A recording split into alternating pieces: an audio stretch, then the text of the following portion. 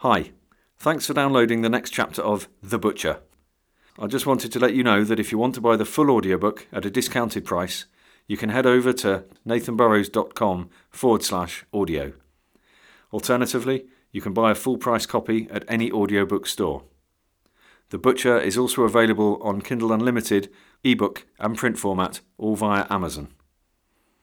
In the meantime, I hope you enjoy the story. Chapter 9. Frank watched Tom get drunker and drunker, helping him out by topping up his glass when Tom got anywhere near emptying it.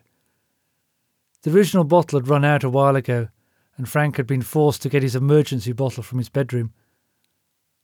Half an hour after Tom had told Frank all about his idea, Tom was fast asleep on the table.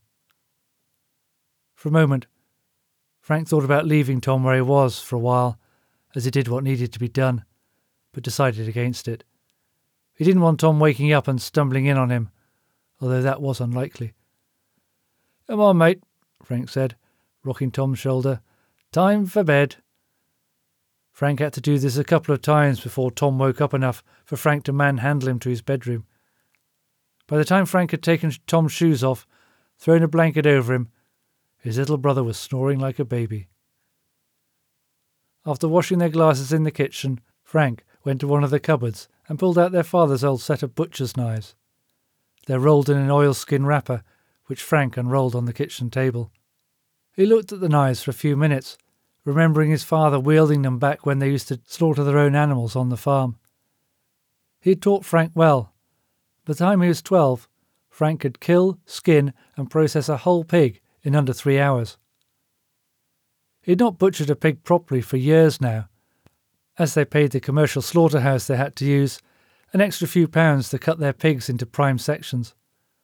All Frank did these days was slice the prime cuts into best joints, but butchery was like riding a bike. You never forget, Frank thought as he picked up a cleaver from the roll of knives. The kitchen light glinted off the lightly oiled blade, and Frank ran his thumb over the cutting edge. He knew it would be sharpened to exactly 40 degrees. Their father didn't really take care of much in his lifetime, but he did look after his knives. Frank considered using a whetstone to brighten the blades a little, but decided against it. They didn't need it for what he was going to use them for. He rolled the knives back in their oilskin, grabbed his coat from the back of the kitchen door, and slipped the rest of the whiskey into his coat pocket. As Frank drove down the track to the pig sheds, he thought about his brother. In a sense, Frank felt bad about manipulating Tom into thinking that what Frank was about to do was all his own idea. But Frank knew that it was the only way Tom's silence was guaranteed. Tom had always been quick to try and get out of trouble, and if there was any way he could make something someone else's fault, he would. It was only when the blame fell squarely on Tom's shoulders that he would just retreat into himself and say nothing. He'd been that way since the pair of them had been children. When they got to the sheds, Frank made his way to the old abattoir. It was a low building, standing on its own away from the other sheds, and had been one of the original buildings on the farm. There were no windows, just a green door with flaking paint, and it had stone walls as thick as the ones in the farmhouse. Flicking the light switch, he was relieved when the old fluorescent bulbs spluttered into life. The building wasn't used that often, and the only things in it that were used were the mincing machine and bone grinder. He looked around the interior of the building, taking in the butcher's table, the railing and hooks on the ceiling, and the drain set into the middle of the floor. It smelt unused and musty, but was still in good shape. After checking that the hose still worked, he left the abattoir and walked over to the shed with the fridges. 20 minutes later, Frank stood in the abattoir in shirt sleeves, having long since discarded his coat. Moving a body was hard work, and he mopped his brow with a discoloured handkerchief as he regarded the man hanging upside down in front of him. The hardest part had been getting him onto the rail. Slipping the nooses over his ankles had been easy enough, but when Frank had tried to haul him up, one of the pulleys had stuck. It had taken all his strength to unstick it. By the time he had managed to get the body where he wanted it, Frank was sweating profusely. He was regarding the body through professional's eyes working out in his head how he was going to complete his task, when he remembered the empty half bottle of whisky in the Range Rover. Dutch courage, he mumbled, as he left the shed and went to retrieve it. He stood in the yard, unscrewed the bottle top, and took a large swig, silhouetted in the light of the full moon.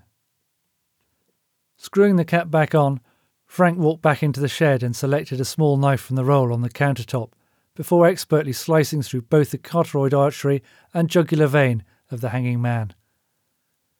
As he watched the blood flow from the wounds, Frank unscrewed the bottle for a top-up. He hadn't done proper butchery for a while, and even though he'd never butchered a human being before, once Frank started, all the old movements came back to him.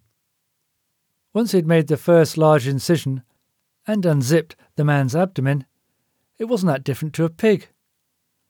It took him almost an hour to reduce the immigrant to his constituent parts, and then another 40 minutes to strip the flesh and put what he could in the mincer. The bones were ground to meal, and the only recognising thing that was left was the head. Frank regarded it now, wondering what the best thing to do with it was. He left it on the butcher's block for the time being, and lifted the large plastic tub that was full of mince. Frank was surprised how heavy it was. There had to be a good 25 to 30 kilograms in there, and not much of it was fat. The pigs would have a field day, he thought, as he carried the tub out to the shed with the fridges in.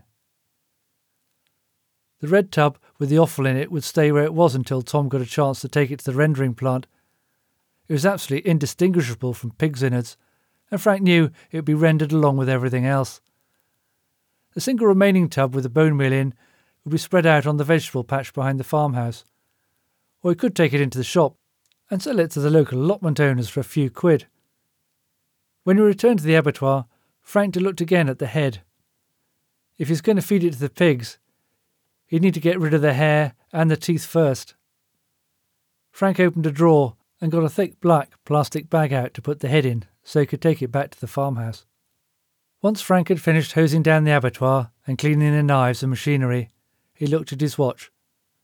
It was almost 2 o'clock in the morning, and they're expecting a meat delivery from the slaughterhouse first thing in the morning. Grimacing at the thought of only getting 4 hours sleep, Frank swung the bag containing the head over his shoulder and flicked off the lights in the abattoir as he left to go to bed. Hi again, Nathan Burrows here. Thanks for listening. Just a quick reminder, if you're interested in buying the full audiobook, head to nathanburrows.com/audio or any audiobook store.